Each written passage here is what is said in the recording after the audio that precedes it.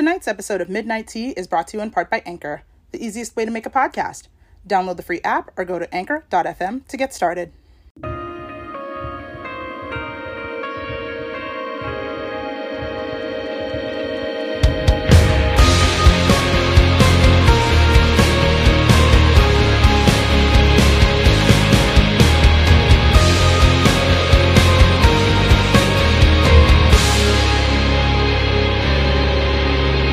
Good evening, fellow goths, horror enthusiasts, and children of the sun and moon. I am your humble Los Angeles witch, and welcome to another episode of Midnight Tea. So first and foremost, guys, I want to apologize to you guys on not having an episode out on midnight of Saturday the 27th. It's not that I was sick or had COVID or okay, that's a lie. Definitely was a little stressed. But I basically had so much work to do, and it absolutely took priority over getting this episode of the podcast out. So I do apologize that this one is now coming out in the week instead, just because I didn't want to wait all the way up until midnight of September 3rd to release this episode. So I do apologize for that, and this is no way to end a season 5 episode. Yes, guys, this is the last episode of season 5. But I wanted to let you know that season 6, or the beginning of season 6, is going to happen on September 17th at midnight. I will not be recording on Saturday, September 10th, as I am going to be at D23 Expo in Anaheim. And the costumes and pictures that are going to come from this, you guys are absolutely not ready. I'm beyond excited for this. But in any case, how are all of you doing out there? I know if you are in the Northern Hemisphere, we're going through summer pretty hard, but I'm actually pretty happy to say that it's not as hot as I thought it was going to be. Like, yes, it's warm. It's very warm, but we've only had a few days in the hundreds. And even as I'm saying this, we're still about to go into a few days of 100 degrees. And even then, that's still not as bad as it has been in previous summers. So I'm at least here in LA. If you're in other parts of the United States or the Northern Hemisphere that's going through a hellish summer, please, I encourage you guys to stay indoors. I know it's expensive, but crank your fans or your ACs. And guys, hydrate. I cannot stop singing those praises enough. Stay hydrated with water, people. Not just any liquid, water. You have to take care of yourself out there. And of course, if you're in the Southern Hemisphere, you lucky sons of bitches are spending it in winter right now, which, as you know, I always prefer. But I hope you are all staying safe out there as well. That being said, guys, I have a doozy of an episode for you. This one might run a little long, but let's get into it. And as per usual, guys, I gotta hit you with that disclaimer that tonight's episode will contain strong language, possible spoilers, lots of spoilers for books and media, and dark topics. So this is your viewer or listener discretion advised. So guys, we're gonna go ahead and start off this episode with, you already know, Monster High, because I have so much news for Monster High for you guys right now. So let's get started with the release of the newest doll in the Haunt Couture line, which is Cleo Denial, daughter of the Mummy. Now, if you guys are familiar with any of my social media, like Instagram or TikTok, you've seen that I avidly collect the Haunt Couture doll line, which is considered their more higher price point doll. Each one of these dolls, when they're released only online through Mattel Creations, is $75 each. And as of lately, I have the available 3, which is Frankie Stein, Claudine Wolfe, and Draculaura, the daughter of Frankenstein, the Frankenstein monster, Wolfman, and Dracula, respectively. But since then, we have now released, Mattel Creations has now released Cleo Denial, who was debuted at San Diego Comic-Con this past July. And I'm going to be honest, guys, out of all of the 4 Monster High dolls that are released thus far, and yeah, I said 4, I'll get back to that, she's been the one that I feel everybody unanimously loves. Because with all the other dolls, people have had some nitpicks. Like, Frankie had a very wonky face mold, and even I've noticed it, even on my doll, that it looks like her left eye is a little further away from her nose than her right. But in terms of leveled, like if you could put a piece of paper's straight line edge against her eyebrows, they should match.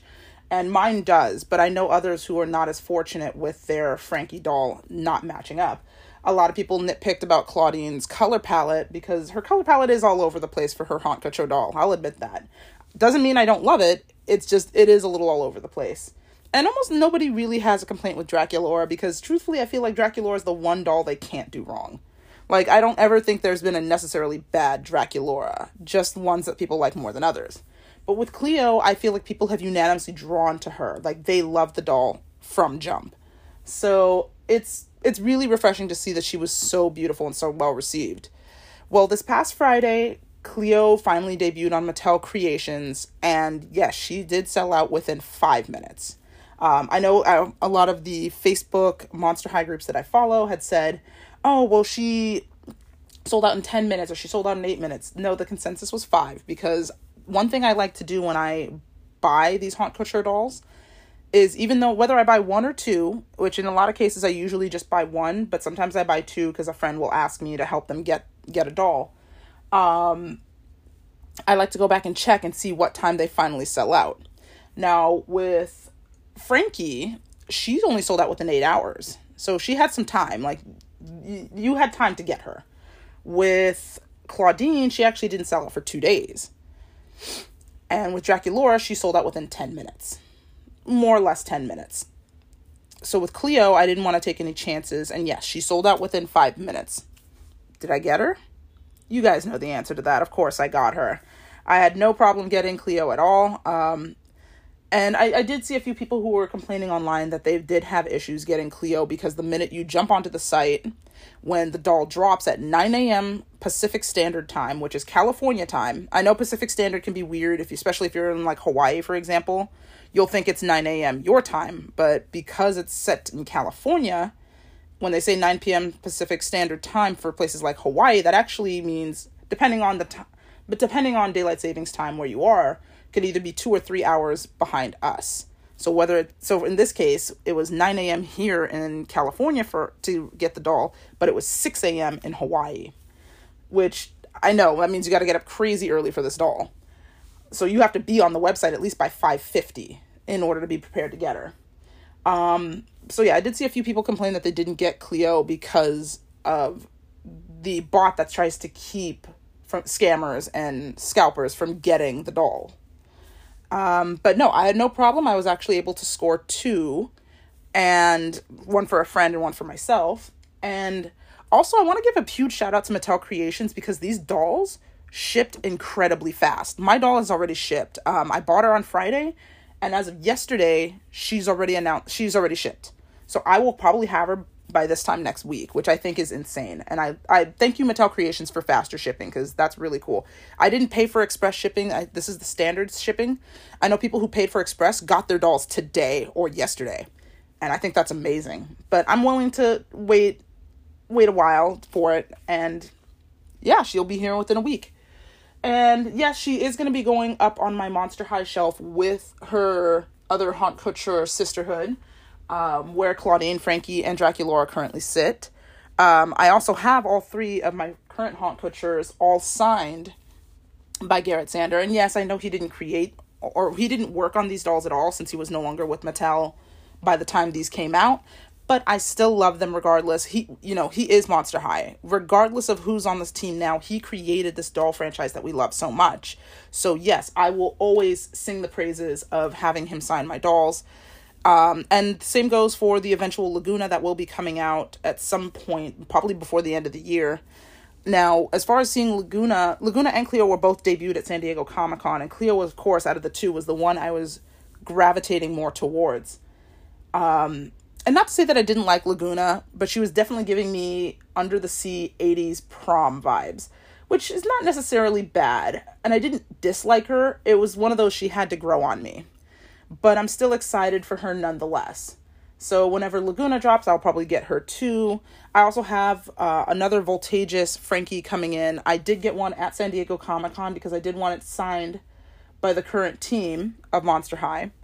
And I did buy a second one on the Mattel Creations website. And I'm going to be doing I've mentioned it in a previous podcast, but I will be going to Monster High Facebook groups And this is going to be completely based on honor system, guys. And please, I want you to be honest with me because it's not going to be fair to others. I want this Voltageous Frankie to go to someone who did not have the opportunity to either A, go to Comic-Con to get her, or B, get her on the website because she sold out so quickly. Because even Voltageous San Diego Comic-Con exclusive Frankie did sell out online within like 5 minutes. And I had to try to get her while on a train with spotty Wi-Fi on my way down to San Diego to get her, and I got lucky. So with that in mind, I really want this to go to someone who didn't have the opportunity to get it, whether it be a collector who just wants one just to display, or even if it goes to a kid who's going to open it up and just enjoy it because it's a doll. I want it to go to someone who does not have this doll, had no chance to get this doll, and does not want to pay scalper prices for the doll. I'm going to sell her to somebody at exactly her face value. So none of this $100 and some odd for the doll or this, that, or the other. I want her to go to someone who wants to pay regular standard price to get her. And I want to give that honor to somebody who doesn't have the doll. So if you guys are listening to this podcast and you do not have the Voltageous Frankie from Comic-Con and you do want her and you don't want to pay crazy scalper prices, I'm putting out that feeler that when the doll does come in, hopefully in this next week, because she's already shipped, I want her to exclusively go to one of you guys out there who did not have the opportunity to get her. So please keep that in mind, and we'll talk more about that later. And if you think I'm done talking about Monster High, I'm not.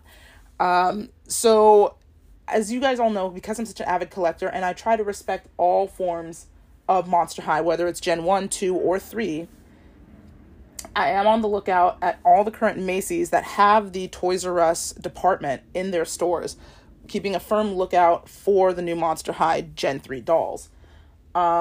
As far as I've seen right now, nobody has them. I live within 4 Macy's, and none of them have had even an inkling of the dolls. The closest I have is one of the Macy's I frequented has the sign for Monster High, but no appearance of dolls as of yet.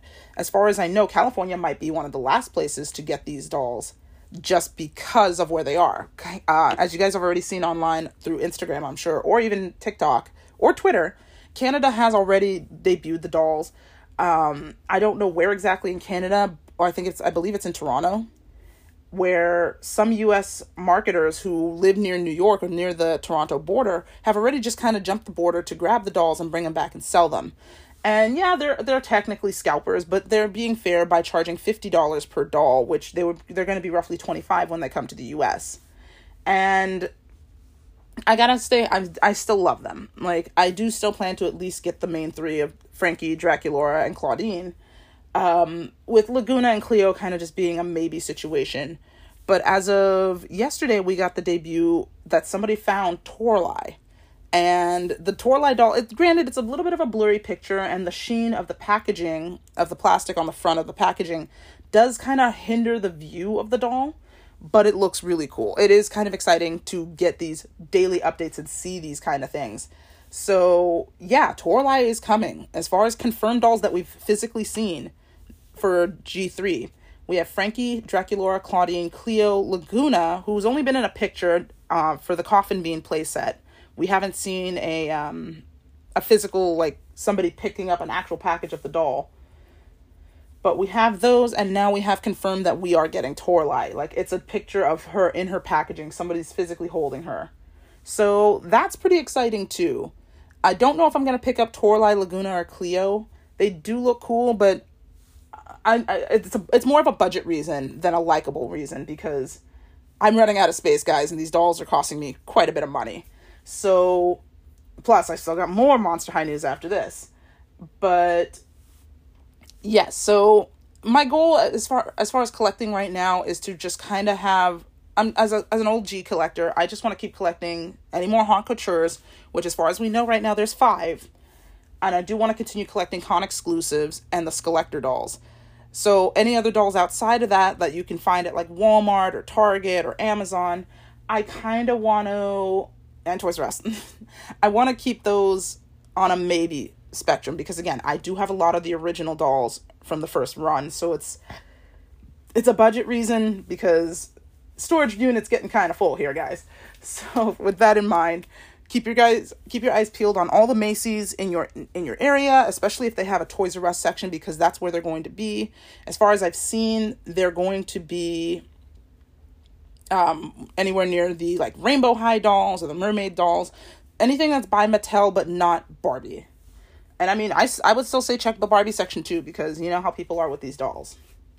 Next, another update, and this is also for G3 Monster High, is that we now have Monster High plushies. They're very small, they're palm-sized, and as far as I've seen, they've only made ones of Frankie, Draculaura, Claudine, Cleo, and Laguna, as far as I've seen. And I've only seen the pictures online. They're $5 each because they're very small, they're palm-sized, and they'll be selling at Walmart. Now, some people have said that they've already seen them at Walmarts. I live within 3 Walmarts between my house and my job, and I've still yet to have seen anything Monster High show up at Walmart just yet, whether it's dolls or plushies. It's been very lukewarm on that, and I'm still trying to keep an eye out for when they do make an appearance, but as of right now, I haven't seen anything. But if you guys do, feel free to hit me up, send me a message, especially if you're in the LA area, or if you're in an area where they've already started debuting the dolls, let me know. Maybe we can make an arrangement happen where I could throw you money and you could ship them to me. And finally, because like I said, there was a lot of Monster High news, we finally got photo leaks from the Cursed Prince on Instagram, who I've actually followed for a lot of the Disney princess dolls that I collect. But now they have debuted. I'm assuming it's male, but I'm not going to make assumptions, so I'm going to use they them pronouns. They have debuted photo leaks of the Monster High dolls called Real Drama. Now, we've kind of gotten hints about these dolls because poster leaks have came out about a couple months before, of essentially the 4 monsters of Frankie, Draculaura, Claudine, and Laguna in black and white scale. And they will only have one thing on them that has a pop of color, which is usually going to be their hair and their eyes. Well, that's 2 things. But we've had leaks of the posters out for a while, which I've seen, and I thought the posters were incredibly cool because they look like old monster film posters. But now that we finally have leaked footage of the dolls and what the boxes are going to look like, and they look so fucking cool, guys. Oh, man. Like I said, this is going to cost me way too much money. Monster High loves to keep me broke around the spooky season. So these dolls are all black and white scale, with Frankie is going to be completely black and white, save for her eyes. A lot of people have said both of her eyes are blue, but if you look closely, one eye, yeah, they're both blue, but one eye is a little lighter than the other because I think they're trying to go for that monochrome scale. And she does still have her iconic black and white hair. She does have streaks of blue in it, though, like a sky blue. Other than that, everything else about her is in grayscale, and she does come with a doll stand and her dog What's-It, and the dog is completely black and white as well. And also, you'll notice her hair is incredibly long. Her hair goes down to her ankles when you see the photos of her online. Then next, let's go to our girl Draculaura. And Draculaura is also completely black and white, save for her pigtails, which are her iconic black and pink, which that didn't change. Her eyes are also pink now for the doll. Again, incredibly long hair. Her hair is also down to her ankles. It's still in her iconic pigtails. She still comes with Count Fabulous. Count Fabulous is also completely black and white, just like her, save for his eyes, which look like they're pink. Again, the photo's a little blurry, so I'm going based off of what I can see of it. So that's Draculaura. Let's go to my girl Claudine, who Claudine is, oh my god, amazing. Again, completely black and white scale. In the photo, it looks like there's a small hint that her skirt could be like a very pale lavender mixed with gray. But again, the photo's a little blurry, hard to tell. She comes with her cat Crescent. Crescent is also black and white. Her hair is a lot longer. Her hair goes down to her calves. And it's completely black with streaks of purple. And man, she looks so cute. I have to have her. And finally, last but not least, we're going to talk about Laguna. And Laguna is completely black and white, comes with her piranha Neptuna. I believe it's a piranha. And her hair does look like it still could be a hint blonde, or at least it's white. And it does have ocean blue streaks in it. I can't see her eye color too well, but it does look like her eyes are at least greenish. Which I know, again, some of these monsters are not going to have their original eye color, but something similar. But she looks fantastic. And the photos of the boxes that they're going to come in, oh my God, these boxes make them look like collector edition dolls. But they look super cool. It has a film reel strip at the bottom. And again, these dolls are called Real Drama. REEL Drama. And I can't stress enough that I have to have all 4, or at least the main 3, because they look so cool. And yes, these are going to go into my infamous Monster High bathroom. I swear to you guys, the bathroom is nearly finished. It will be shown off, hopefully for the spooky season, because, again, I've been working on this bathroom for over a year to make it look its absolute best, and I think it's just about there. So, finally, that's going to be all the news I have Monster High for the moment. But yeah, a lot of big news. Also, I'm sorry, I stepped ahead of myself. The Real Drama dolls will be selling at Target. Rumors started to say that they were going to release them September 1st, but now I'm getting information that that date is actually for Canada. So Canada will get the dolls first on September 1st, and we are slated to get the dolls by October 13th.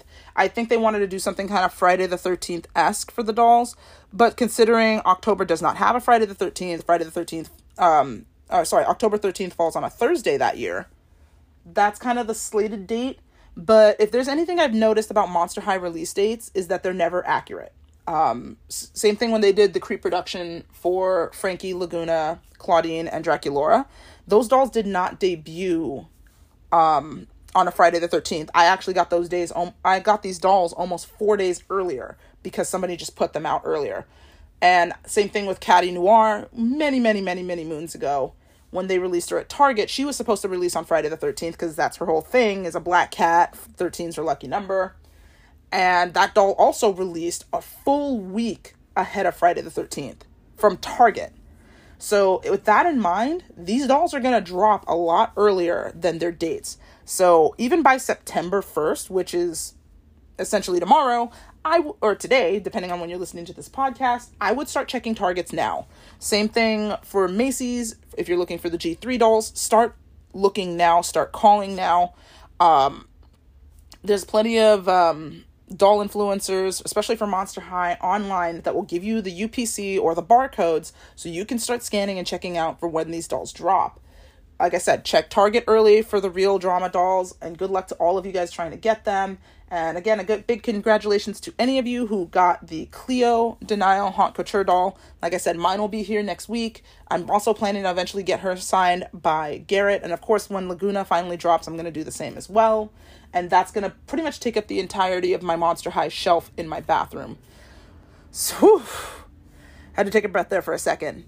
But yeah, that's the biggest Monster High news, guys. Good luck to all you collectors out there. And then stay tuned for when I decide to do my sale for the Voltageous Comic-Con exclusive Frankie. Also, guys, I wanted to make a quick correction about my last episode of my podcast. When I kept referring to Frankie, I kept using she, her pronouns instead of they, them. And please understand that it's not that I'm trying to disrespect pronouns. It's I legitimately forget. I'm not good at remembering pronouns all the time. I'm constantly slipping, and I'm trying to better myself of it. So sometimes when I refer to the 2010 Frankie, she still went by she, her pronouns, whereas the new G3 Frankie goes by they, them. So if I offended anybody in this, I truly apologize. All right, guys, so let's get on to our next topic, in which I want to talk about the casting for the Addams Family for the new upcoming horror comedy Wednesday that will be premiering on Netflix very shortly.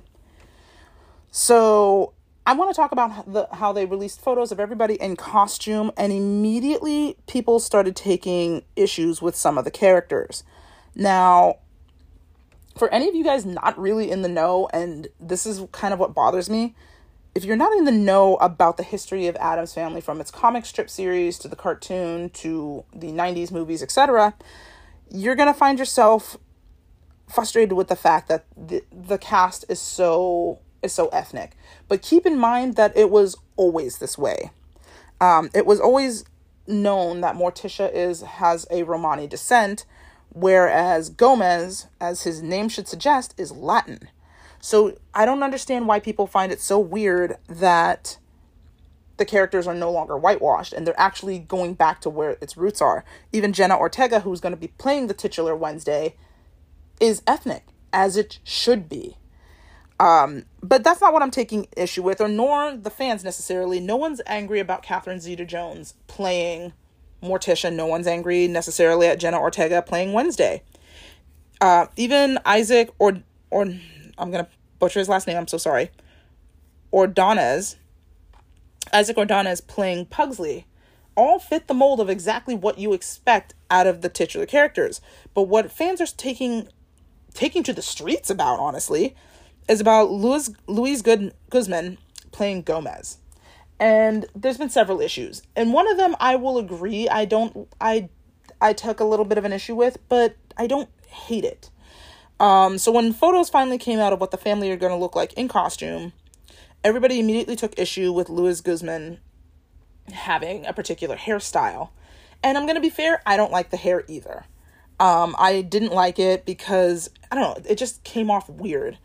And that is not the fault of the actor. That's the fault of the costuming and hair department. But I just said it one time online that I was like, ooh, not the hair, and left it alone. Whereas fans are adamantly trying to even boycott this show because they're so upset over the look of his hair. And I'm like, guys, that's a small nitpick. Like, get over it. It's really not that big of a deal. Then, if it wasn't that, then it was the issue of people were going to the streets about Luis Guzman's portrayal of Gomez. About, oh, he's uncharacteristically, he's not super handsome. And I'm like, yeah, but look back at the comics. Gomez has traditionally never been very handsome. And Morticia loves him obsessively, unconditionally so. So I don't see what the problem is. I think this is perfectly fine. It's honestly, I don't understand the hate that Luis Guzman is getting because he doesn't deserve it. And lastly, it's over again, him being a Latin actor playing a character. Wait for it. You're going to be shocked. Named Gomez. A Latin actor playing a Latin character. Fucking shocking. But people are taken to the streets again because of this. And it's like, were y'all dropped? Like, were you dropped as babies? Do you not understand how this works? And I think it's because America has always had a history of whitewashing ethnic characters. They had Marlon Brando playing Genghis Khan, a character that's traditionally Himalayan. Because, again, Hollywood likes to whitewash actors.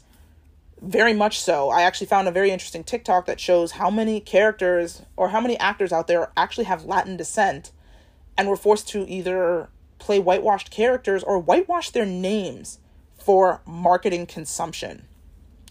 Again, one of the many reasons Hollywood keeps fucking up. But with this, it does make me pretty upset because I love this actor. I love Luis Guzman. I've seen him...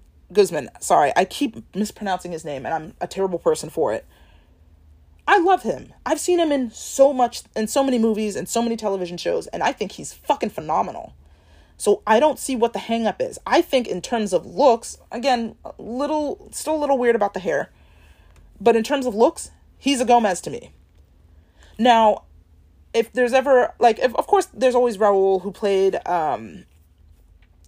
Gomez in the 90s movies, and I always loved him as my Gomez. He will always, to me, he's my heart and soul Gomez, but that's also because of nostalgia reasons. And as much as I want to say it, I'm sorry, I'm not in desperate love with Angelica Houston's Morticia. Not that I don't like her. Don't come for me with pitchforks. It's not that I don't like Angelica Houston's portrayal of Morticia. I will always give it up to the original actress who played her in the TV show. She's always been my Morticia.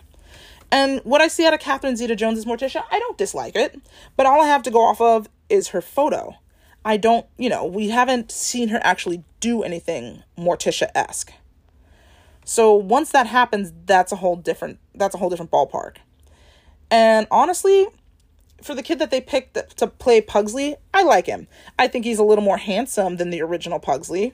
But you know what? I'm willing to wait and see what Isaac Ordonez is going to do with the character. Same thing with Jenna Ortega, because she's got massive shoes to fill. Like, everybody will always swear by it that Christina Ricci is their ride or die Wednesday. And I kind of agree, because that's the Wednesday I grew up with. And every generation will tell you something different.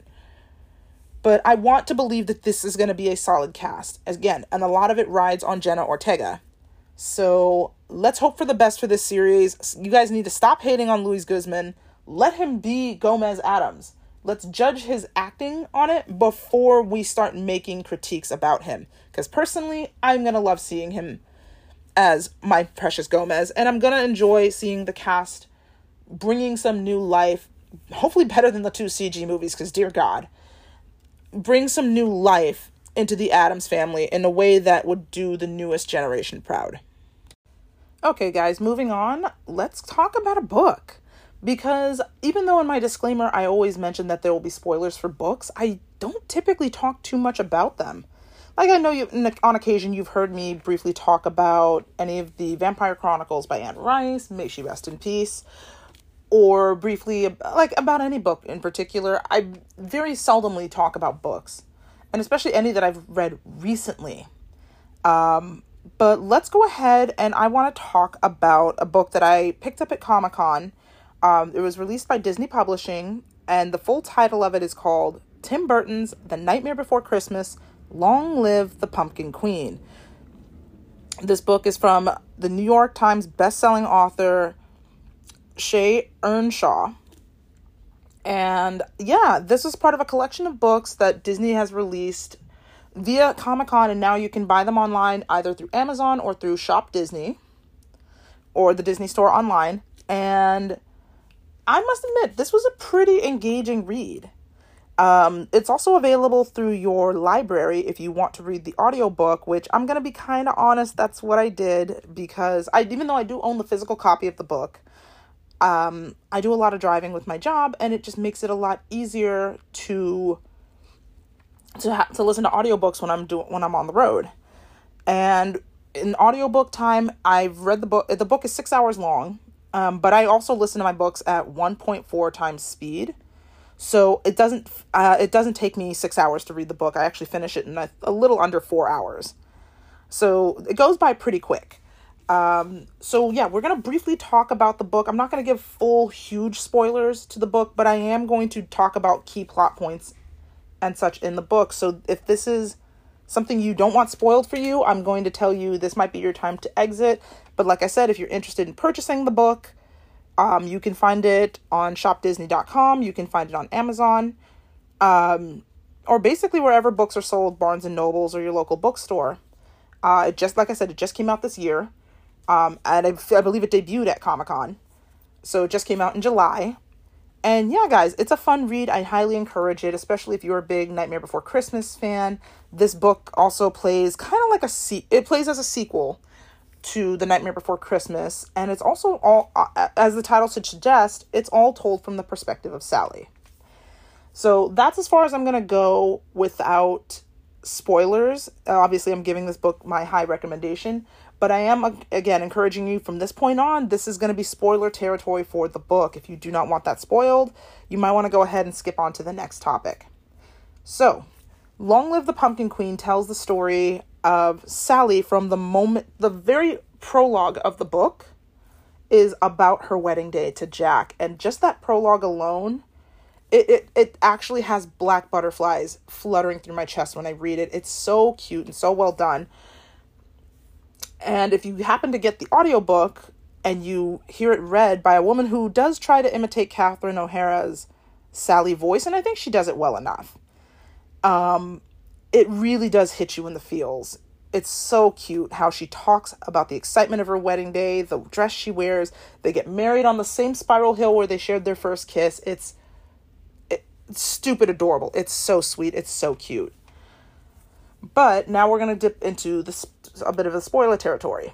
So Jack, between the time of their first kiss to the time of their wedding, Jack has went to all the other doors of all major holidays and has seen all of them except one, and that is the Valentine's Day door, which he was saving for the day that after he married Sally, because he wanted to take her there for their honeymoon. in which they only go for 24 hours and they have a very nice time. However, Sally is terrified of the idea of she was just a nobody that nobody really paid attention to in Halloween Town, and now because she's married to Jack, she earned the title of the Pumpkin Queen. And she fears that she cannot live up to the title because not only does she not know how to be a queen, and she even says it in the book, Halloween Town has never had a pumpkin queen. She is the first. She's scared of the duties that are going to fall on her shoulders. She doesn't know if she'll do it right. She's afraid of disappointing Halloween Town. And all of this happens roughly within 2 weeks of Halloween. So she also has to help Jack prepare all the great things that Halloween stands for. And not only that, when they take their vacation into Valentine Town, she meets the queen of that world and realizes she's like, this woman is so beautiful and so regal and she knows how to do her duties. And then there's me, who has no clue what I'm doing, and it's all by the seat of my pants, and I'm pretty much letting Jack take the lead because he's done this for forever. He just knows how to be the king. I don't.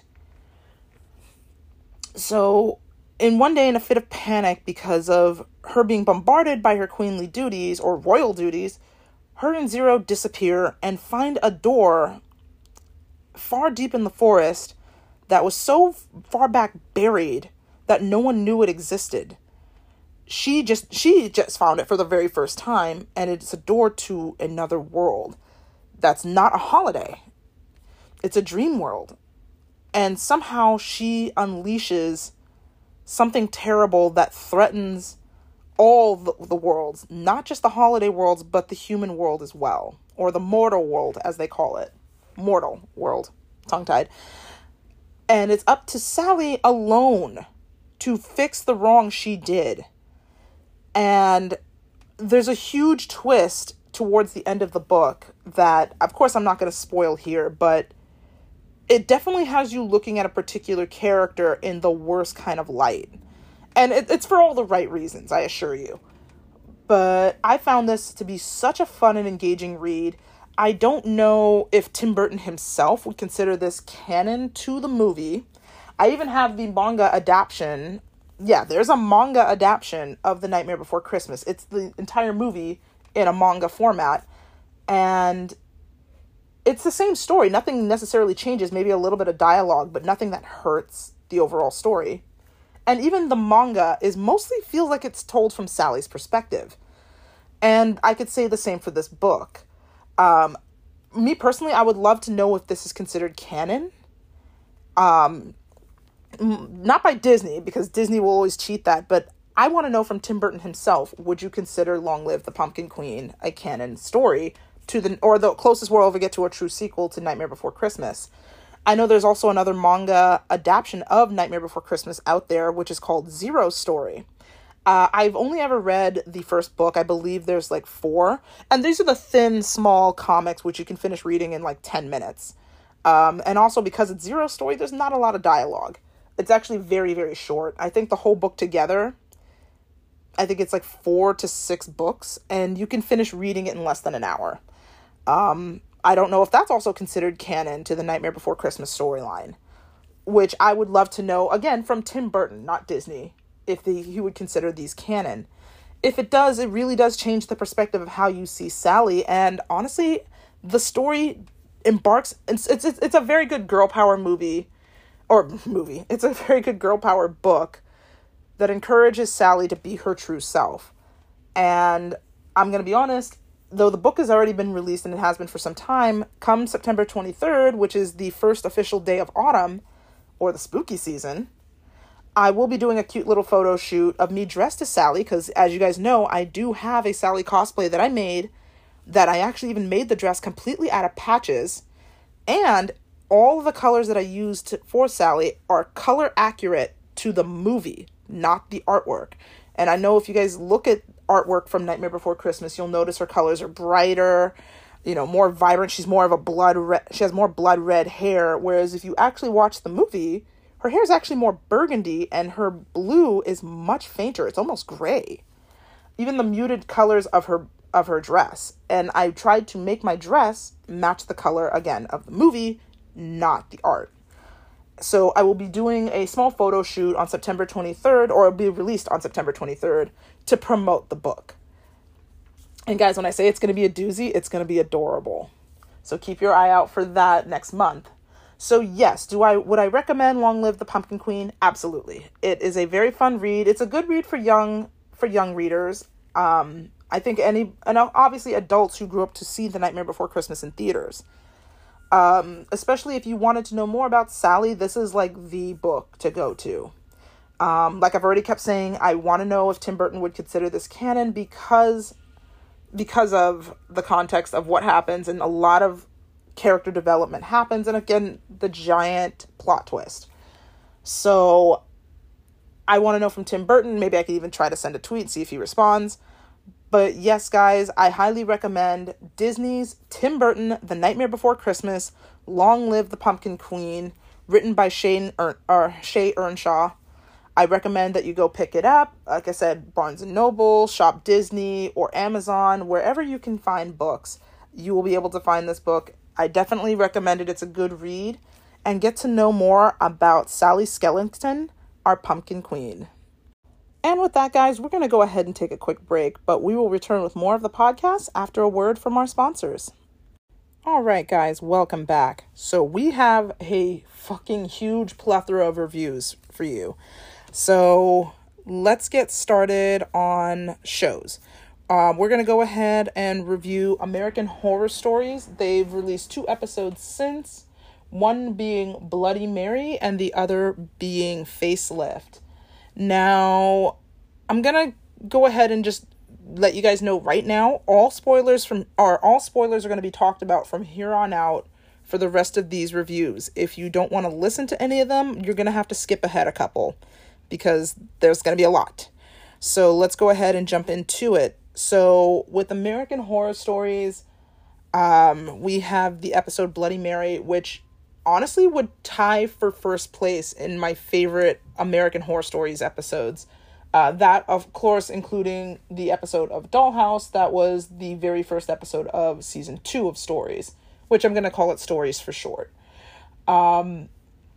This episode pertains to 4 girls who call upon Bloody Mary. Now, in this version of the story, Bloody Mary is not I've always been under the illusion that Bloody Mary has been a white British woman who is said to curse you if you say her name 3 times unbroken in front of a mirror in a dark room, usually a bathroom. But in this version, Bloody Mary is a black woman who was an abused slave in the 17th or 18th century. And she will grant your wish, but much like a djinn or a genie, it does come with very dire consequences. So these girls all wish for different individual things. And they're basically given a time restraint of, I believe, 2 or 3 days to fulfill a pat. And if they don't fulfill the pat, they will die. And it does take a very dark turn for a lot of these girls. So one girl wants to become cheer captain, and in order to do that, she has to kill the current cheer captain because she's a bitch, I guess. I mean, yeah, she's a little bossy, but from what you see of her in the show, she's a little bossy, but she's not terrible. And the girl does not go through with it, and Bloody Mary gouges out her eyes. Another girl wants to get her ex-boyfriend back, but he's already moved on. He's got a new girlfriend. And Bloody Mary says the only way she can obtain her old boyfriend is to post a sex tape that the two of them made, the new girlfriend made with the boyfriend, to embarrass and slut shame her, I guess. So she does not go through with posting the sex tape, and she also has her eyes gouged out, leaving 2 characters left that are sisters. And the 2 girls do finally make their way to fulfill the last wish, which is to be rich, because the 2 girls live in poverty. Their mother doesn't care about them. She's always bringing home new men, and it's just a toxic living situation. So she wanted to be rich so her and her sister could get out of this, but it come to find out in a massive plot twist, their 2 friends were not killed by Bloody Mary.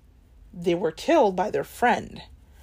Because her pact to be rich meant that she had to take she has to give 3 people's innocent blood to Bloody Mary as a sacrifice, with her little sister being the last blood sacrifice. So, in a twist, the little sister kills the big sister in order to, not necessarily to stop, not because of any pact fulfilled by Bloody Mary, but to kill her to stop her from her reign. In which the little sister's wish was to be able to go to this elite college that she just barely doesn't make the cut for. And Bloody Mary told her that if she wanted to fulfill her wish to go to this college, she would need some kind of edge, some kind of background thing in her background that would nudge her into being into this elite college. And Bloody Mary suggested that she talk to her counselor and make allegations that her counselor raped her, which does not happen. The counselor never touched her. But make these false allegations of sexual assault so that way it gives her some kind of niche to get into this college, which of course she does not want to do. But by the end of the episode, she kills her older sister in self-defense, and Bloody Mary sees this act and says, well, now I'm going to give you the potential to make your dreams come true. And she's like, how is that? So she delivers the sacrificed blood of the three other people to Bloody Mary, and in turn gets tricked into being the new Bloody Mary. While the old Bloody Mary, or the current, gets to go and live a normal mortal life. And it's a bittersweet one because now she gets to play the character the entity of Bloody Mary by her own rules. Now, this one I really, really liked. I thought this was a very strong episode in terms of telling a really cohesive story with a little bit of a twist at the end. And like I said, I would honestly tie it for first place with Dollhouse, because I really think Dollhouse was the strongest episode in both seasons, honestly. I would also give a second place honorable mention to Aura, because Aura's episode 2 was also very strong as well. But Bloody Mary for me is tied for first place in terms of a really solid storytelling device. The next, we're going to go ahead and jump to season 2, episode 6, which is the next episode. Bloody Mary was episode 2, season 5, episode 5. Words. Bloody Mary was season 2, episode 5. Now we're going to jump to season 2, episode 6, which is Facelift, which this one was kind of a story to me. It was just okay. As I kind of feel like with most of the episodes of American Horror Stories. This one about a woman who has a stepdaughter. She lives this lavish life in Beverly Hills, but because she notices that she's getting so much older, wrinkles, fine lines, what have you, crow's feet, she feels like it's time for her to get surgery done, to get some work done on her face. And she also happens to have a crush on her neighbor, who happens to be seeing a woman that she went to high school with, or college, or she had some kind of schooling with. And she notices that her neighbor's new paramour is flawless. She looks fantastic. She looks very radiant, very regal, very young. So she asked her what her secret was.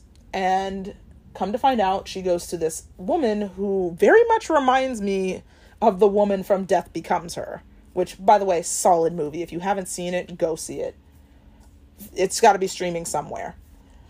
But in any case, she goes to this woman asking to rejuvenate her look. And at first the woman says no, but then kind of relents and says, you know what? I think it's time. Let's go ahead and do this. Let's rediscover the new you. So through her medical procedure, the woman is wrapped in bandages. Her stepdaughter comes to check in on her from time to time. And of course, naturally, the stepdaughter is suspicious about all these expensive body modifications that her mother's doing, or stepmother, but she's still covered in bandages for a majority of the episode. Finally, the doctor that works on her tells her that she has this kind of like retreat that she goes to, where it's a little bit of a ceremony where they show off the new you, etc., etc. So the mother agrees, but the daughter is incredibly skeptical And come to find out, she has all the right reasons to be, because this retreat that she's going to, where she's going to do her unveiling and the bandages come off, is basically a ritual sacrifice.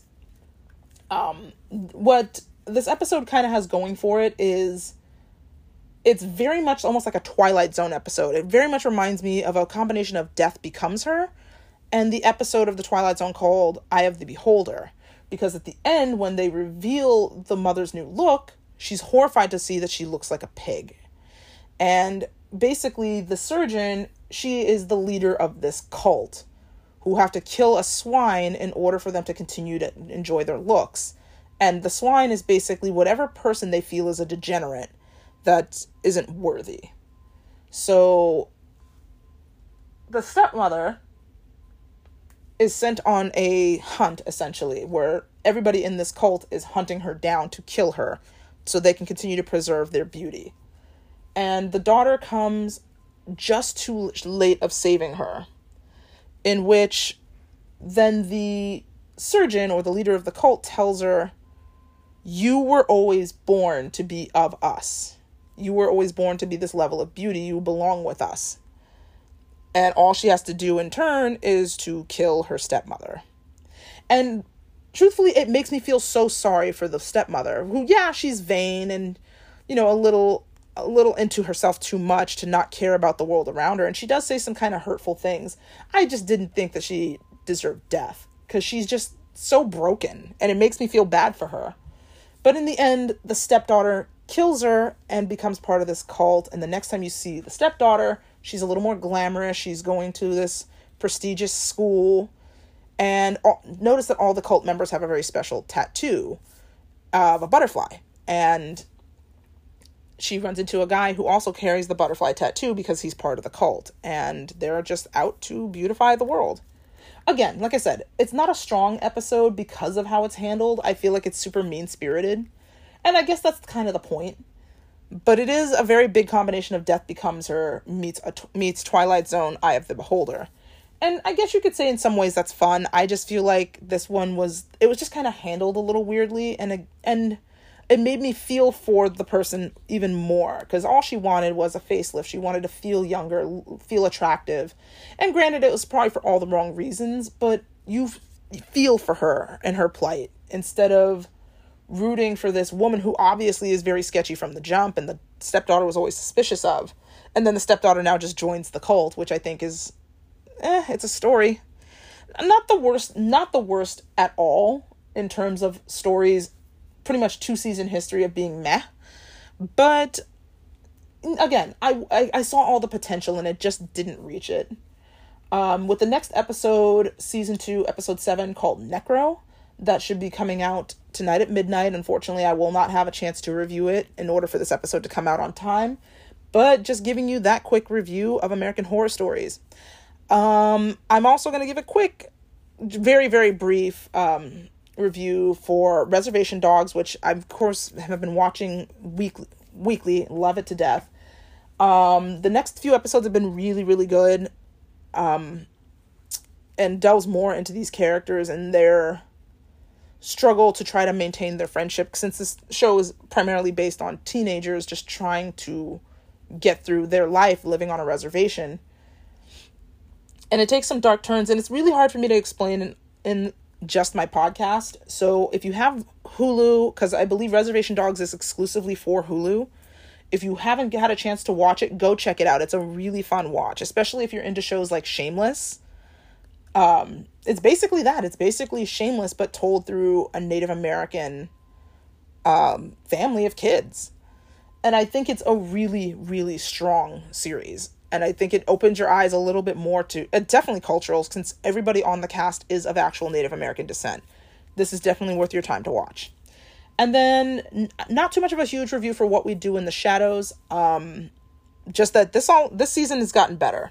The latest episode in which Nandor and Laszlo go and take a vacation together with their human friend, which I found incredibly hilarious. With that being episode 7 of season 4, called Pine Barrens.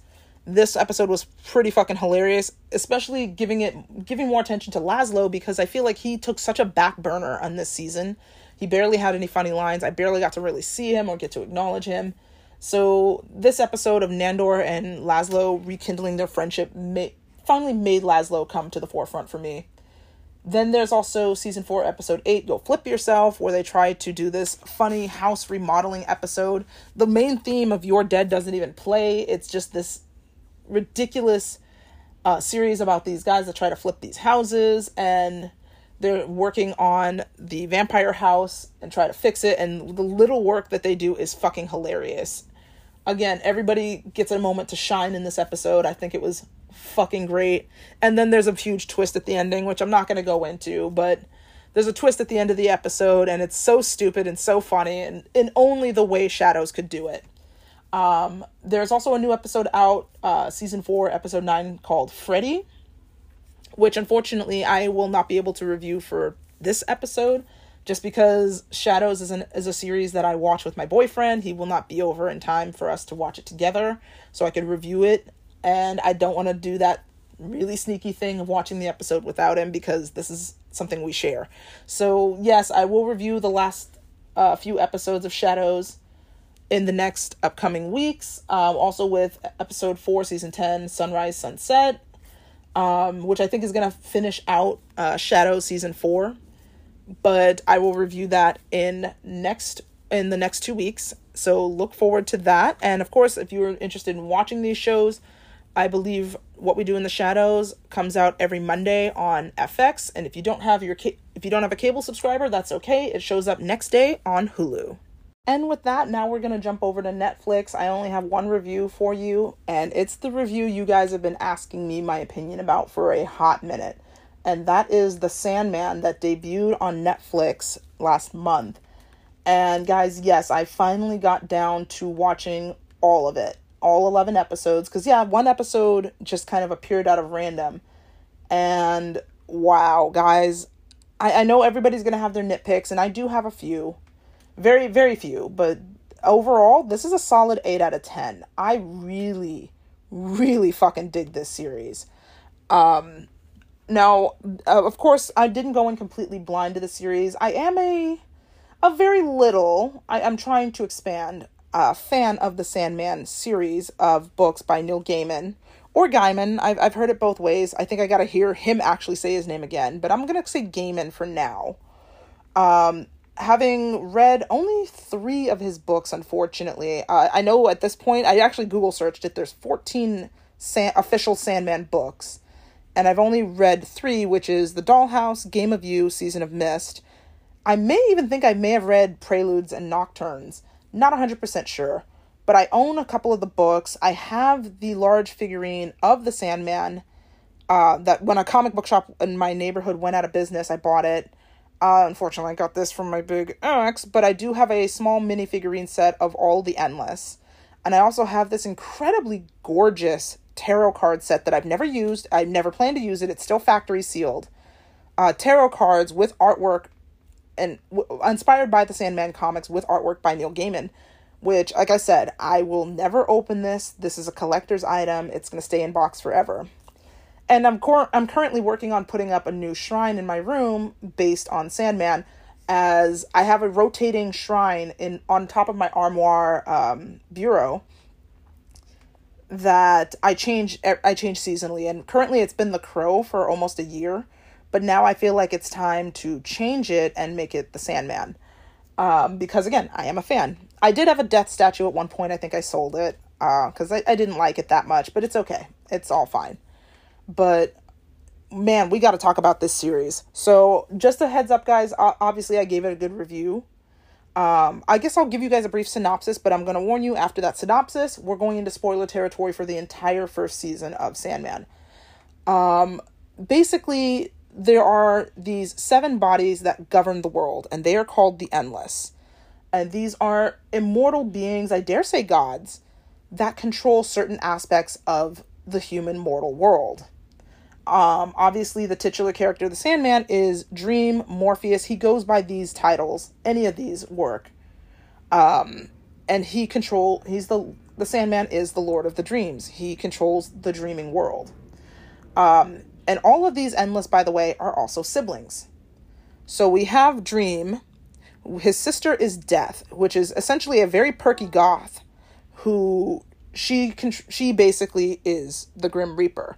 Now, we've always, in our lifetime as humans, we've always perceived Death to be a Grim Reaper who's a skeleton in a cloak with a scythe.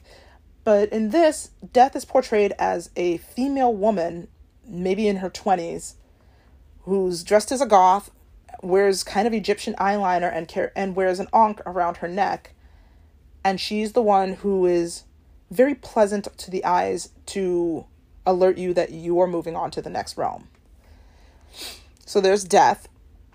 We have Desire, who is an androgynous person. They can either present themselves as a male or female, but I feel like Desire is always portrayed, has been male, but very androgynous looking.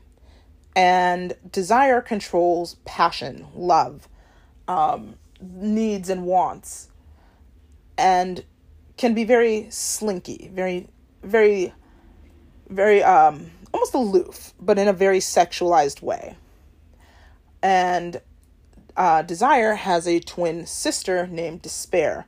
Despair has always been shown as a plus-size, curvy woman who, in the books, has been portrayed as a naked woman with ratty hair, smells of old books and musk, and basically is depression. She, it was always mentioned in the comics, and especially the spin-off comic called Death at Death's Door, that her lover was Edgar Allan Poe. So you can kind of get an idea of how she works and how she functions. Then there's their sibling Destiny, who the whole family believes that Destiny is blind because you never see his eyes. He wears a large cloak. He's covered in chains. He carries this tome, and even the tome, the book, is wrapped in chains. He's also considered, he's considered the oldest of the siblings, even though technically Death is the oldest. But Destiny is kind of the one who calls all the shots within the family. Then there is Destruction, who I know very little of because part of the books that I've read that concern Destruction show him as gone or dead, and I don't know how that's possible for him to be deceased. So like I said, I know very little about Destruction because in the few books that I have read, he does not make an appearance. And then lastly is Delirium, who used to go by the name Delight. Now, I know very little about Delirium as well because Delirium is often portrayed as a child, but her appearance tends to change. She can be a child, she can be a teenager, she can be an adult. She's always tangible. She always looks a little different, but she's always female. And nothing about her is balanced. Her hairstyle is wacky, her clothes are weird, and she's always seen carrying a balloon shaped like a fish. And these are the 7 siblings that kind of govern the mortal world. And they don't always unlike regular siblings, they don't always get along. They're sometimes at each other's throats, or sometimes they're distant. And the whole story is centered about how they function in their jobs or their duties, but mostly told through the eyes of the Sandman himself, or Morpheus, or Dream.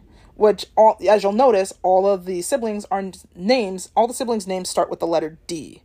So for the sake of the story, I'm going to call him Dream. So that's about as far as I can go without divulging too much. And I'll also mention right now, too, that if you're a fan of the books, do not expect the series to follow the books closely, because it doesn't. I've already having seen the entire series, there are points where the book story and the series story meet, but they're not exactly on the same plane. Like, there's winks and nods here and there. So if you're expecting a faithful adaptation, you're already in the wrong spot. It's not going to work. It may not work for you. But anyway, let's go ahead and get into spoiler territory for the Sandman series. So like I said, there's 11 episodes in the series, and they're very solid. And truthfully, the first episode, Sleep of the Just, is a fucking great way to start this series. Like, everybody always worries that the first episodes usually are the drag because they gotta introduce the characters and this and that.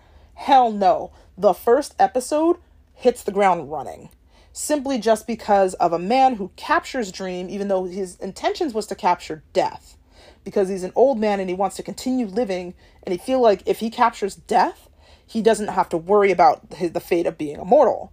Unfortunately, he captures Dream and keeps Dream captive for 100 years, so much so that he eventually dies, and his son takes over caring for Dream, or not even caring, but, holding Dream hostage.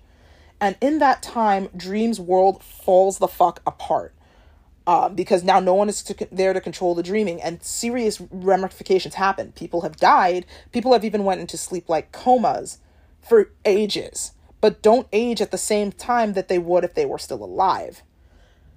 So from there, eventually Dream breaks free. He has to go back and rebuild his world, and he has this assistant named Lucien, who basically has been trying to run the show and keep all of his subjects and his court, even his home, alive while he's been gone.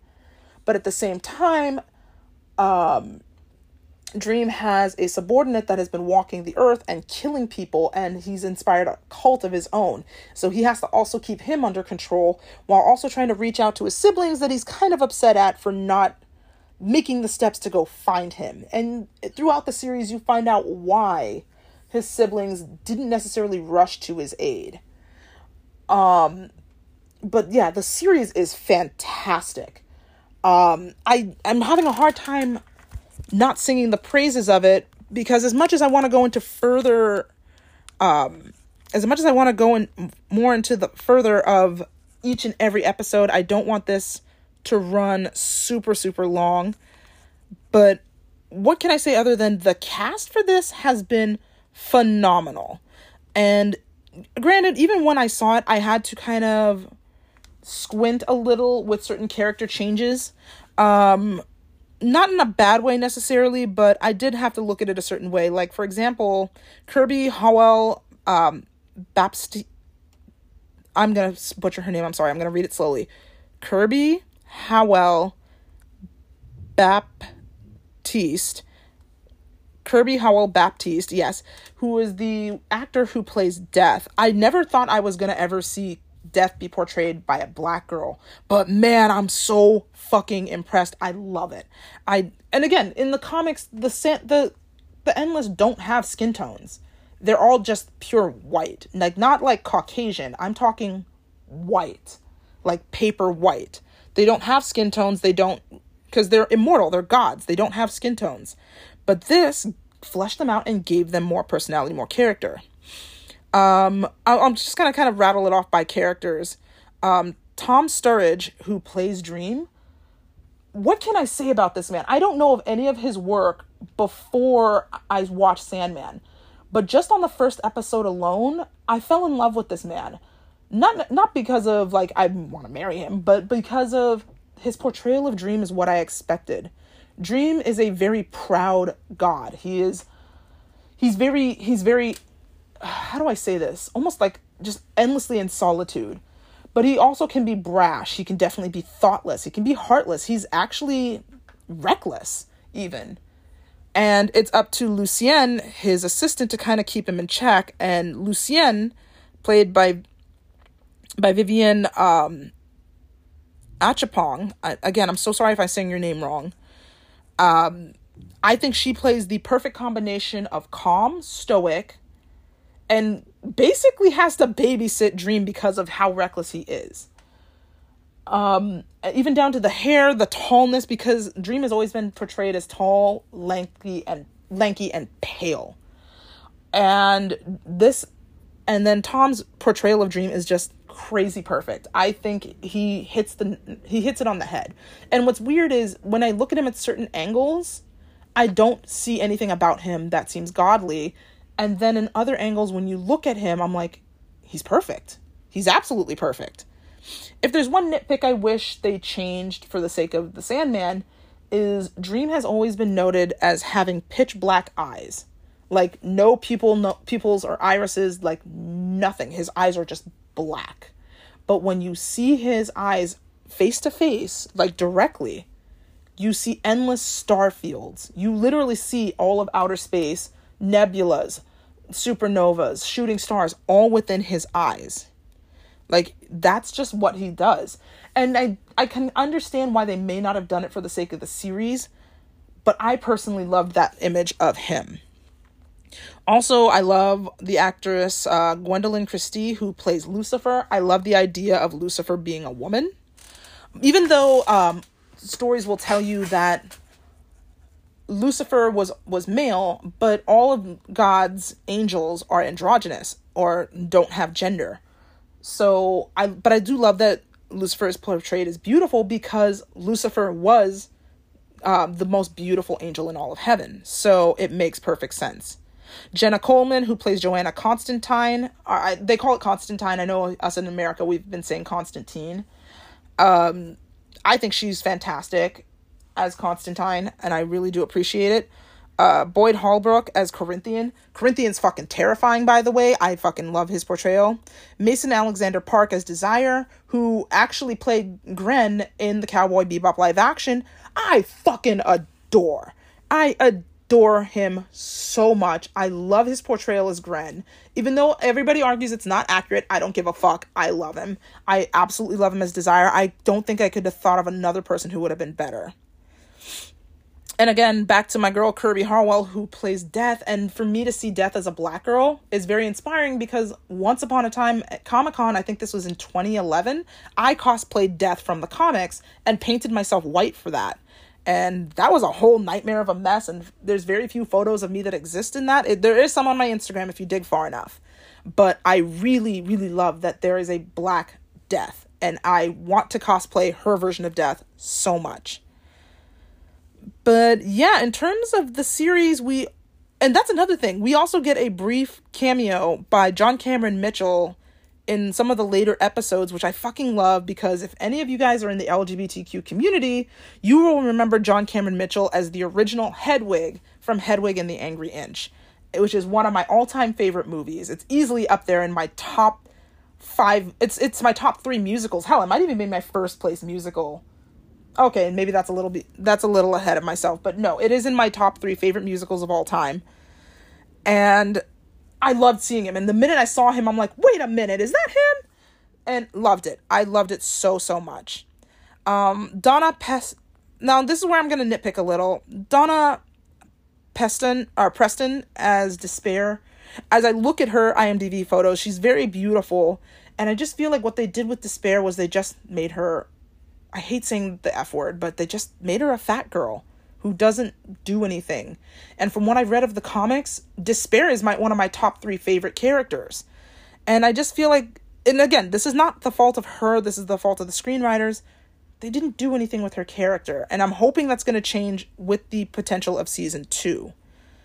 Like I said, that's pretty much it as far as where I'm going to go with the series. I don't want to make it a whole thing about going through the entire cast list, especially since out of all the siblings, only 4 ever get seen. We don't get to see we don't see Destiny, we don't see Destruction, and we don't see Delirium. And there's even mentions of her old name of Delight, but we don't see them at all. We see their sigils when the siblings want to call upon them, but we don't physically see their bodies. So I'm waiting for season 2 to happen. Also, there was rumors that we might not even get a season 2 because production for Sandman was so expensive. And they basically said the series has to do phenomenal, otherwise there's no point of renewing. And Netflix is notorious for killing off a series if it's not the best of the best. As we've seen with Chilling Adventures of Sabrina, we've seen it with, they just canceled Resident Evil, which I didn't watch, but people have told me good things. So it really does hurt me that Sandman might not get renewed for a second season. If I were you guys, much like myself, go and raise hell with Netflix to make sure that you keep the Sandman going, because this is a fucking great series. Like I said, it doesn't follow the books super closely. Like I said, there's winks and nods, especially when in the episode in which Dream goes to hell and actually gets to see, it's episode 4 called A Hope in Hell, where Dream has to go to hell to go get an artifact that was stolen from him. And he briefly meets Nada, which is this beautiful woman. that he had condemned to hell. And even Dream's familiar crow, Matthew, took issue with this, which Matthew, by the way, fucking love him. He is definitely another person who's got to babysit Dream and tell him to basically get his shit together. Just as much as Lucien, who basically does run the dream world for Dream. And even when you see Nada, immediately you were, like, if you're me, you read, the comic Death at Death's Door. You also read Season of Mist, which is all pertains to his story with Nada.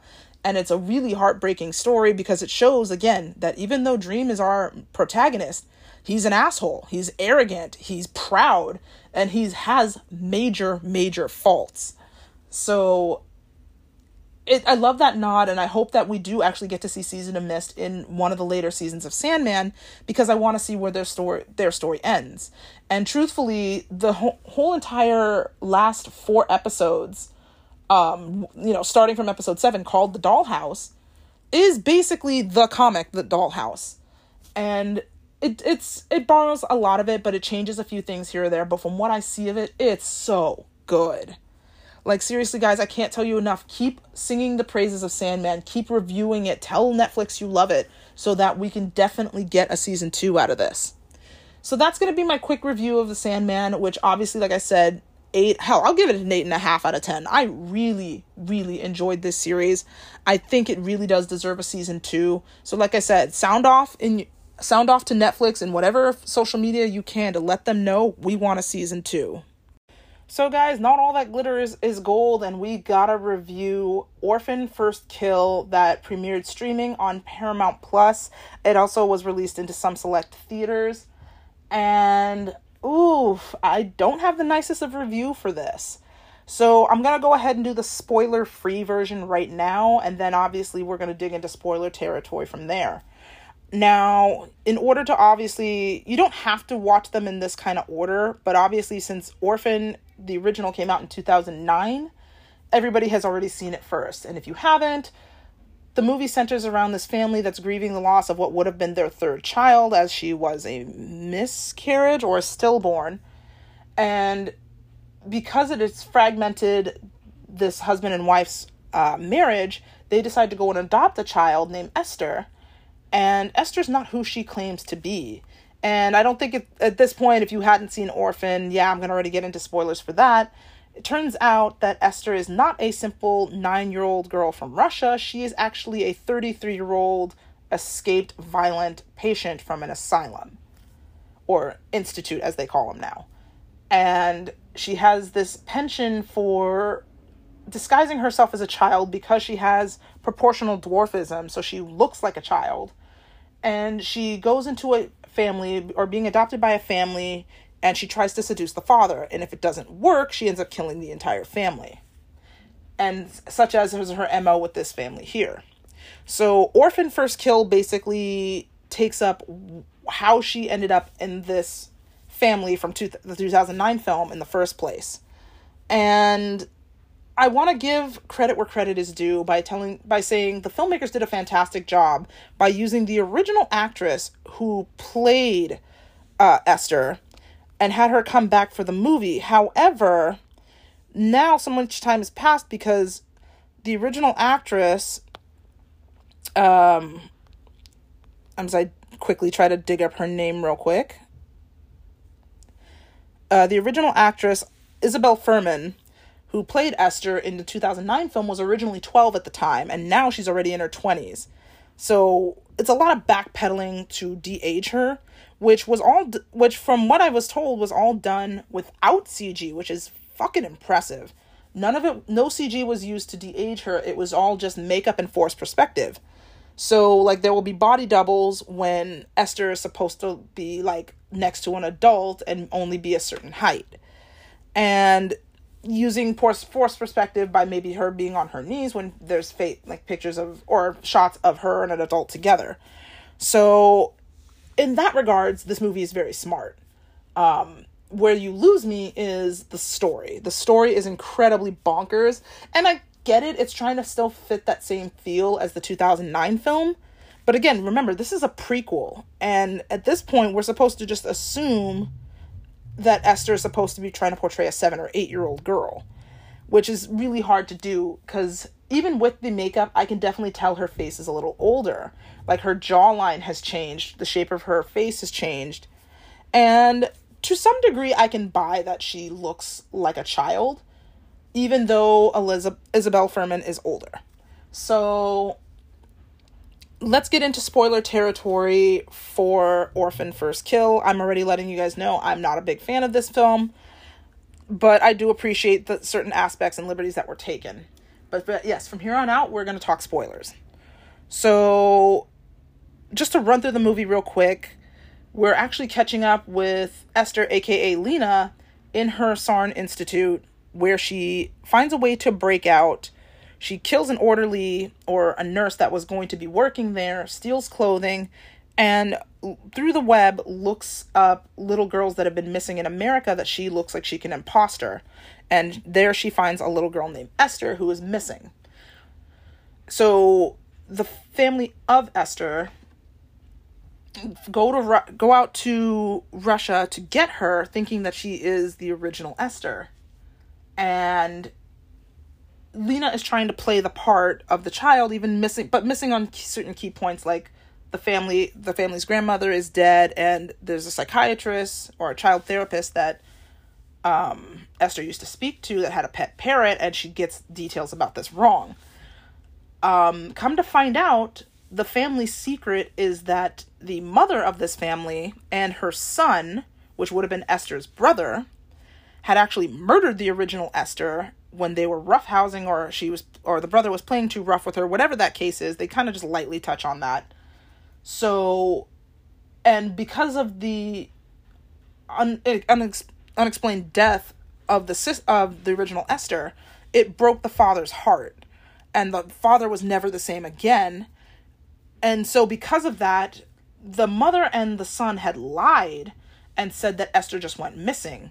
And for 4 years, they had him believe that Esther was just missing. And now that Lena had came into their life and posed as Esther, the mother is basically holding her hostage to play the part so that the father doesn't slip into another depression. But of course, Lena is a very dangerous and psychotic killer.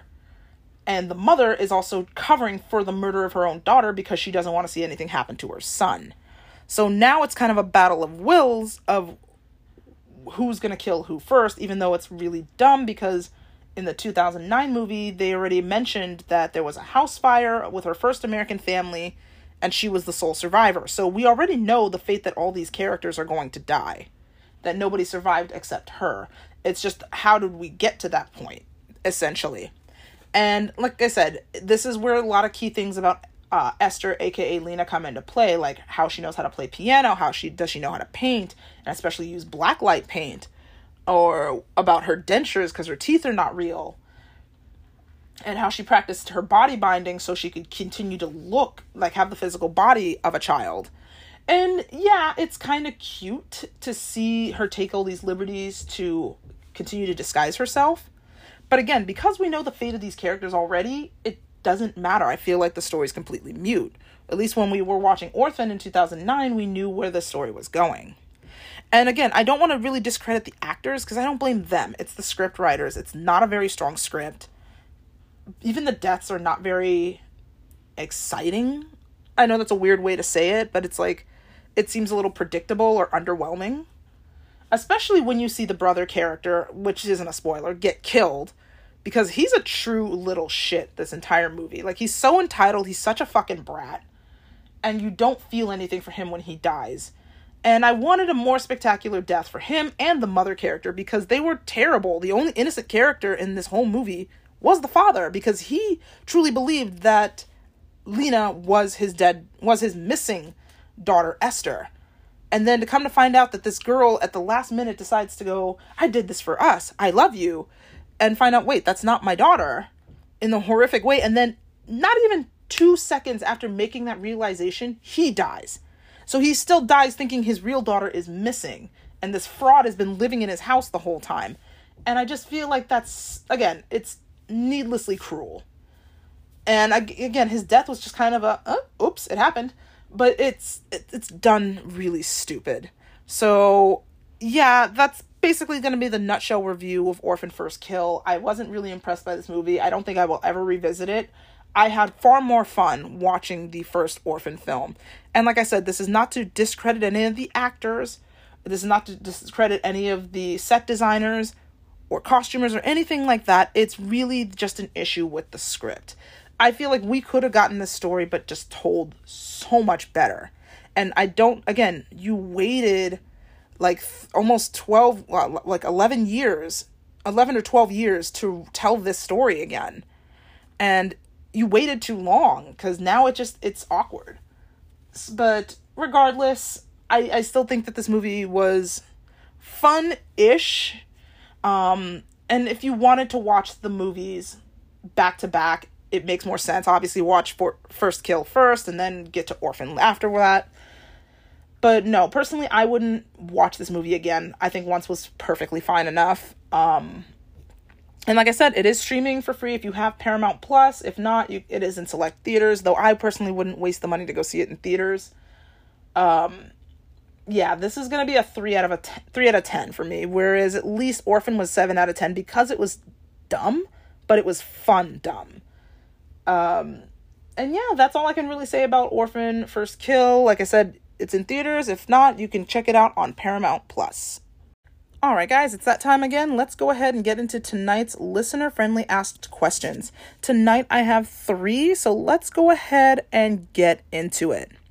My first question comes anonymously and says, if you had the chance, would you take revenge on anybody who has wronged you? Well, thank you for that question, Anonymous. And the answer is maybe. I'm not going to pretend to be above certain petty things in terms of someone who wronged you. I'm also going to add this, that it depends on what the offense was. You know, like, I wouldn't get petty over, like, let's say a friend who never paid me back like $5 or $10 for, like, I bought them lunch or something, or whatever that is. But, you know, it really does depend on the offense of the crime. I would never wish ill on anybody because, again, as a Wiccan, I truly do believe in the laws of karma, and anything you put out comes back to you times 3. That has always been the golden rule. So if you curse somebody, it comes back to you times 3. And that's always been the golden rule of karma, and I follow that very religiously. So I don't believe in cursing. I know there are some Wiccan books out there, or they claim to be Wiccan or witchcraft books, that show you how to curse people. First and foremost, don't ever do that. Do not ever put a curse on somebody. That is a very terrible thing to do. Because like I said, it will come back to you. Now, there are spells to help prevent people from doing you harm, like binding spells, which I would highly recommend that if you plan to do something like that, do not, and I mean do not do this unexperienced. If you find books or spells online that show you how to perform it, follow it to the letter, to the absolute fucking letter. The last thing you want to do is fuck around and make a mistake and it ends up costing you. Can't say what it would cost you, but I'm just saying to not follow rules like this to a T obviously has been from trial and error. You definitely, with witchcraft, do not want to pull the fuck around and find out card. So I truly do believe that this was probably one of the wisest things said by Dita Von Teese, even though I truly do not like her. And that is, to live well is the best revenge. Like, people can hate you and curse you for whatever good came your way in your life. But as long as you continue to stay on that path, fuck what they think.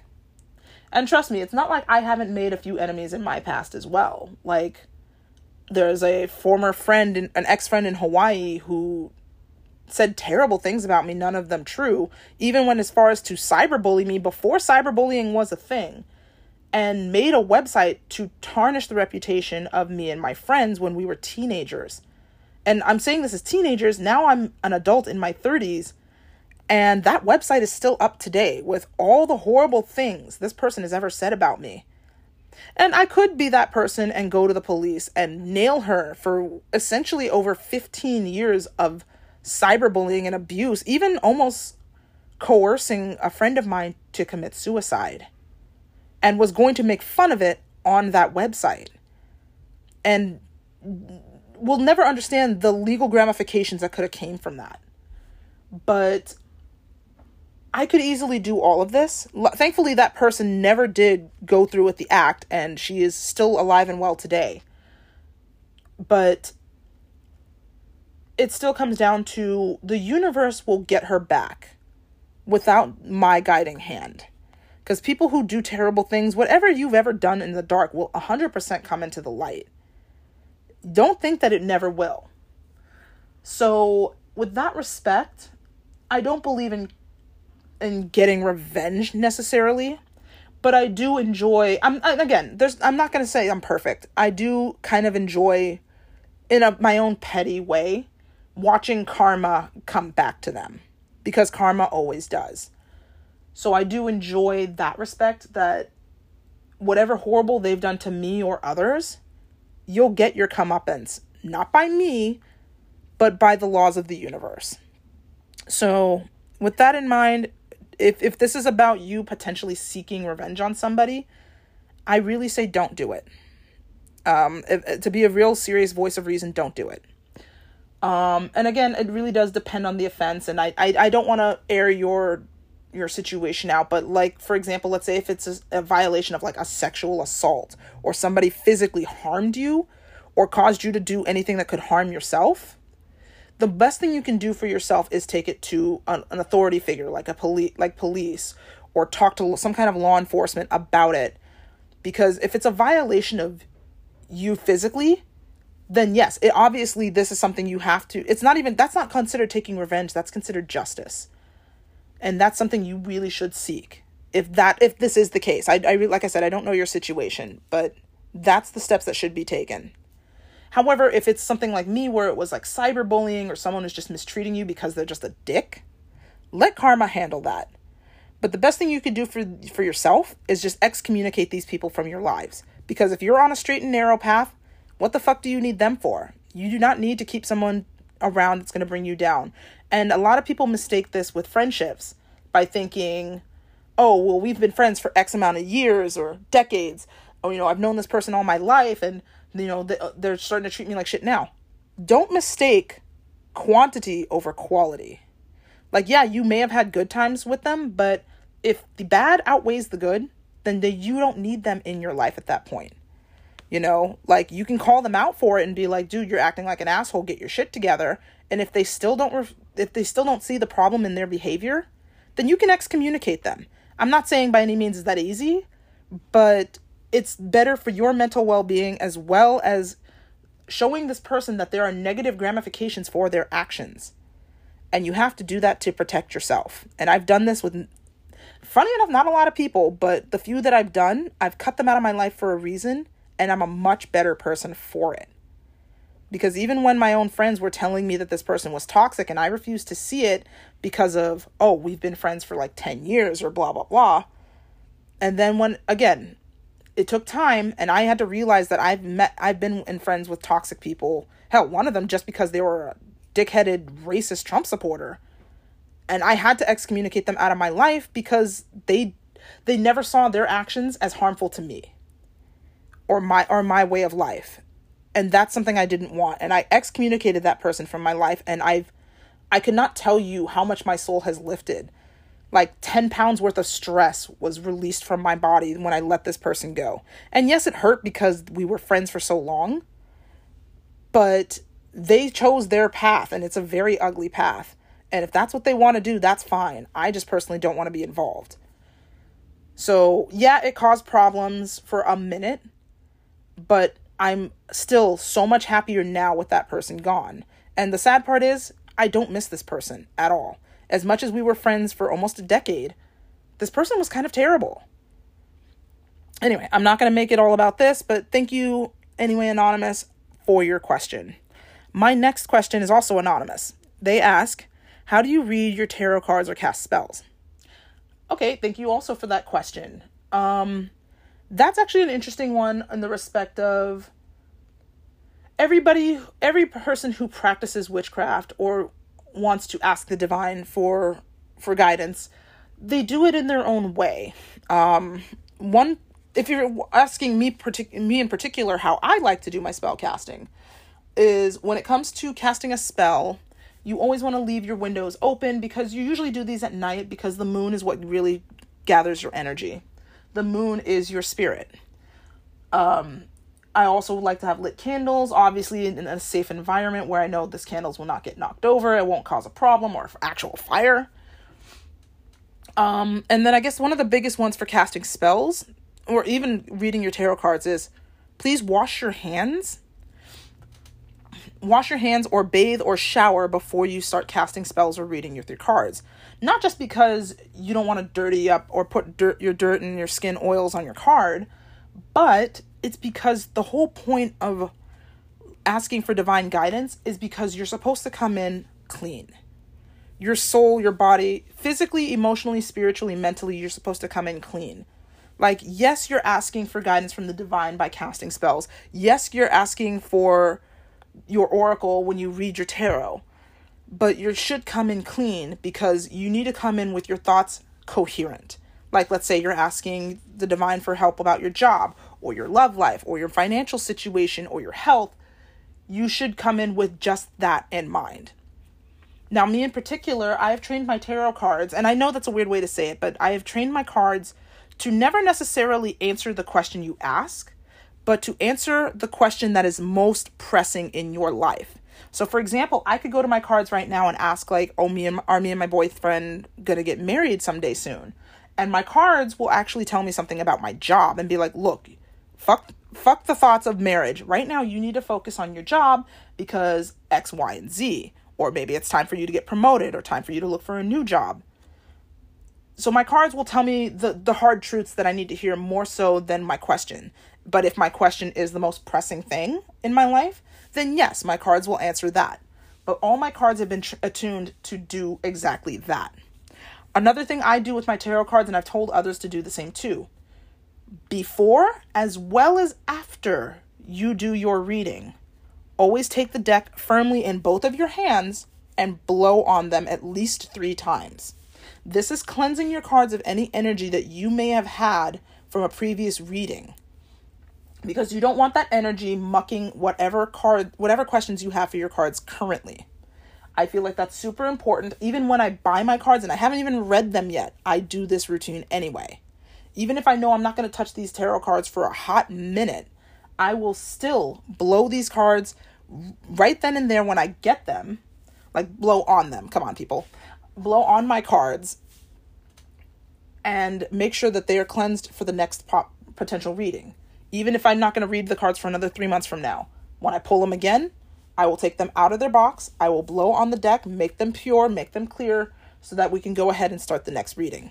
Like, it's so detrimental for your cards to be cleared of old energy and ready to accept the new. So that's about it. Also, always remember to finish all your tarot card readings, or close out any of your spell casting with Blessed Be. You always want to close on a proper note. And when you start either your tarot readings, or if you do anything with rune stones, which I don't, but if you do anything with rune stones, or you're casting spells, or you're reading your cards, always start by asking for guidance from the Mother Maiden Crone. You always say your blesses to Hecate, because you are trying to gather their wisdom and their knowledge to help you in whatever questions you have. I hope that actually helps you out, and thank you, Anonymous, for that question. And lastly, my last one is not so much as a question, but it's a little bit of a cause for concern, but I'm going to read it anyway. This one also comes anonymously, even though I'm sure they gave me the permission to use their screen name. I'm just going to choose not to, because I don't want this person to be targeted for anything, but I'm going to answer it. And it says, I'm having a real hard time in my life. My home life is terrible. My family is hard to deal with, and I really hate my job. How do you get through it all? Thank you, Anonymous, for that question. I'm going to start this off by, please seek help, because I get very nervous when I see questions or comments that come to me like this about people who are in a bad way. I can help you only so much. If you feel safe to do so, please contact me via Instagram DMs. I will talk to you. I will help you in the best way I can. But to do this on air of my podcast, the first thing I'm going to tell you is please seek professional help. I am not a professional. I will never pretend to be one.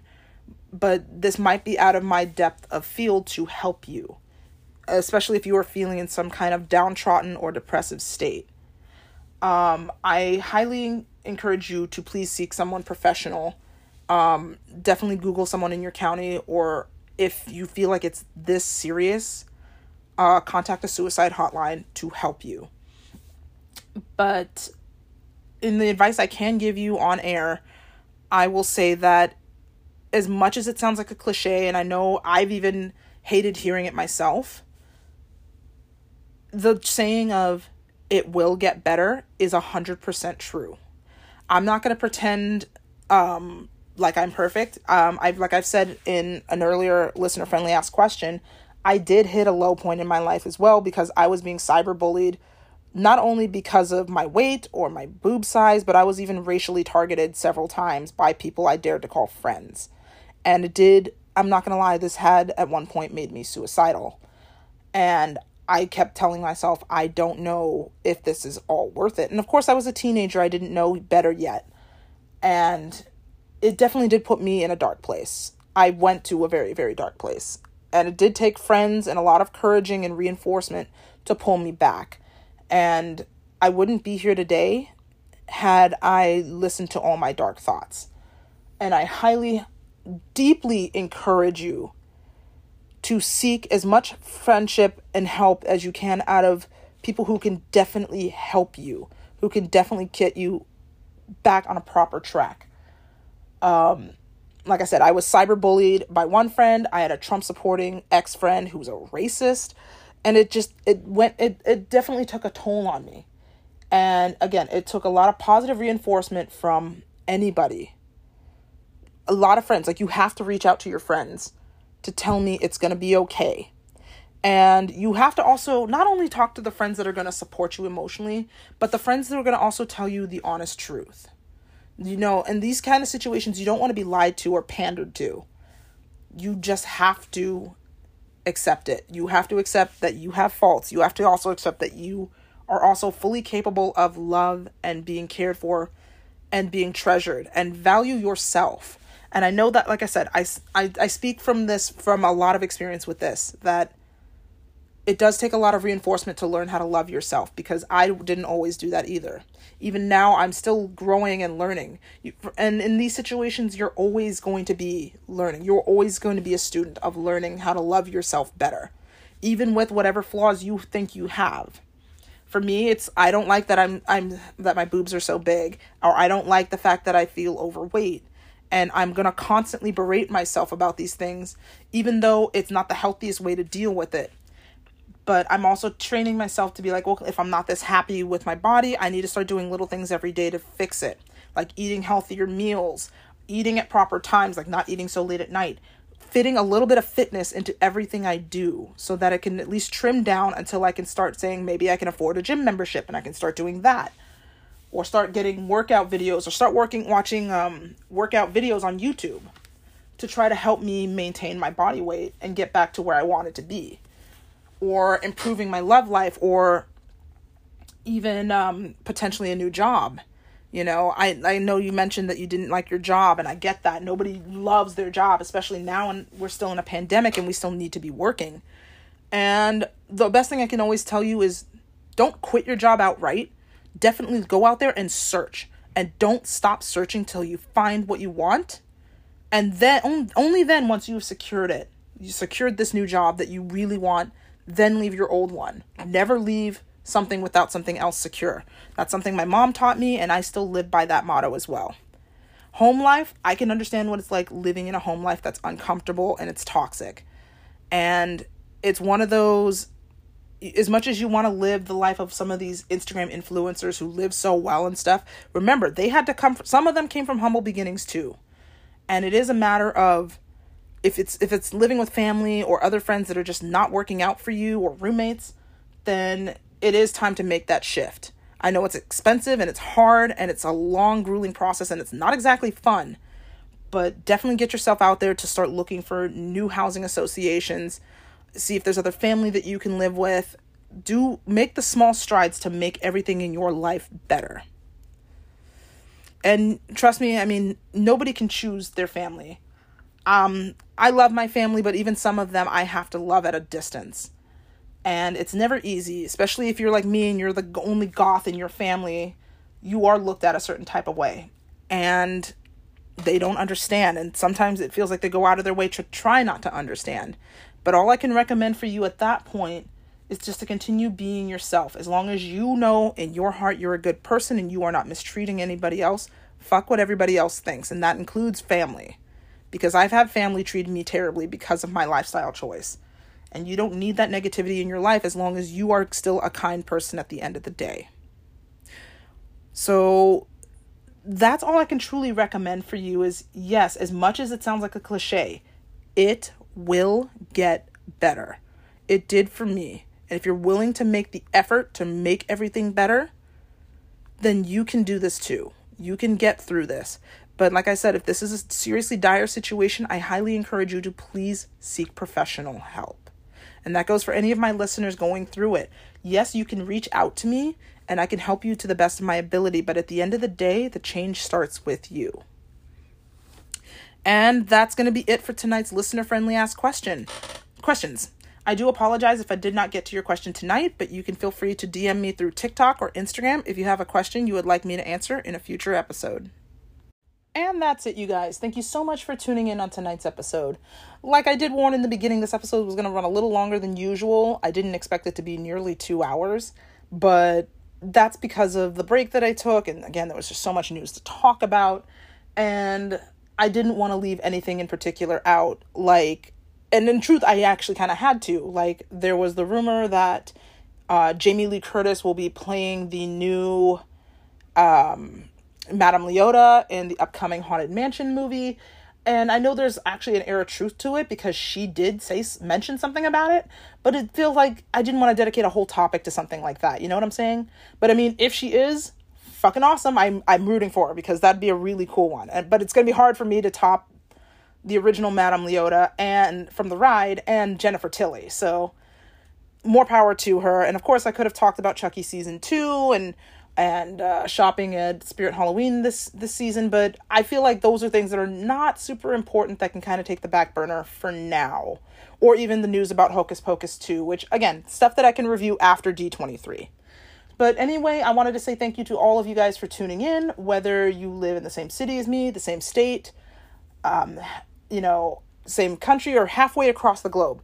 Your listenership keeps my podcast going, and I cannot tell you thank you enough from the bottom of my heart for tuning in for me, even on days like this where I don't release the episodes on time. Like I said, it's not that I didn't want to, it was just I did have other obligations that took priority over getting this episode released. Now, like I said, with that in mind, there isn't going to be an episode next week, midnight on Saturday the 3rd. There isn't going to be an episode on Saturday the 10th either, as I will be spending that weekend at D23 Expo, the Disney convention. So their next episode will only come out on September 17th at midnight. So, or should I say Friday the 16th at midnight. Friday into Saturday, 16th into the 17th at midnight, as per my usual. And yes, this is also the end of season 5, and I guess as my tradition is, when I start a new season, I take a 2-week break and come back to start the new season fresh in 2 weeks. So season 6 will be following that tradition of it'll be out in about 2 weeks. And I'm sure that first episode is going to be a doozy.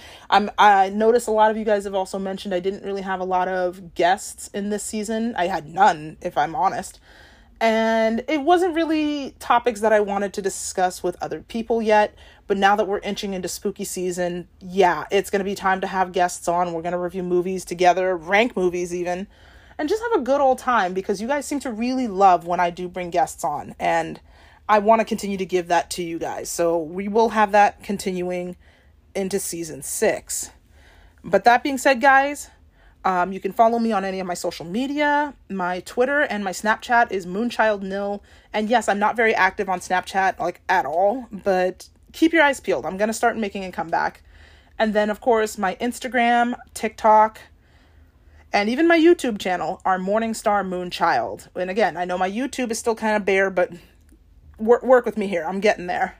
So go ahead and check all of these out. Give them a like, subscribe, or a follow, or even share them if you know like-minded fans of the spooky world, such as myself, who you think would absolutely love this, and including the podcast as well. That being said, guys, it is a very scary world, and it's a very hot world right now as we're going into our heat wave. Even today, the weather is 106. It's very, very hot outside. Please, guys, remember to hydrate. Drink as much water as humanly possible. Cold water. Stay indoors. Keep your fans on. Keep your house, if possible, around 70 degrees or so. Please make sure to take good care of your pets, especially walking them on hot sidewalks. Keep in mind, their padding absorbs all their heat. Make sure, if you believe in buying these shoe booties for your pets, especially your dogs, please do that, because it's pretty much cruelty to let them walk on the sidewalk with the asphalt as hot as it is with just their bare pads. Also, do not keep your dogs or your children in cars while you go somewhere. Like, if you're driving somewhere, cool, but do not leave your pets or your children in your car while you go off shopping or running your errands, because that is incredibly fatal for children and pets. Please don't do that to them. And the fact that I even have to say this means that there really are some fucking dumbasses out there who do this. So please take care of your pets and such. I'm also going to make more attempts to do more lives. I know I usually do them every weekend. I haven't been keeping that tradition going too much, just because I've been super busy getting ready for D23. I'm going to try to do some this weekend, but I don't want to make any promises. So I will attempt to make some lives this week, but I can't promise anything, especially not this week, and then obviously won't be able to do any for D23. But yeah, I usually do them on my TikToks and my Instagram at the same time. I usually simultaneously do it, and somehow it works. So please keep that in mind for the next time I decide to go live. And with all of that, guys, like I said, stay hydrated, stay safe. Please be kind out there. Kindness will cost you nothing. Kindness is free. And I will see you guys in season 6. Blessed be.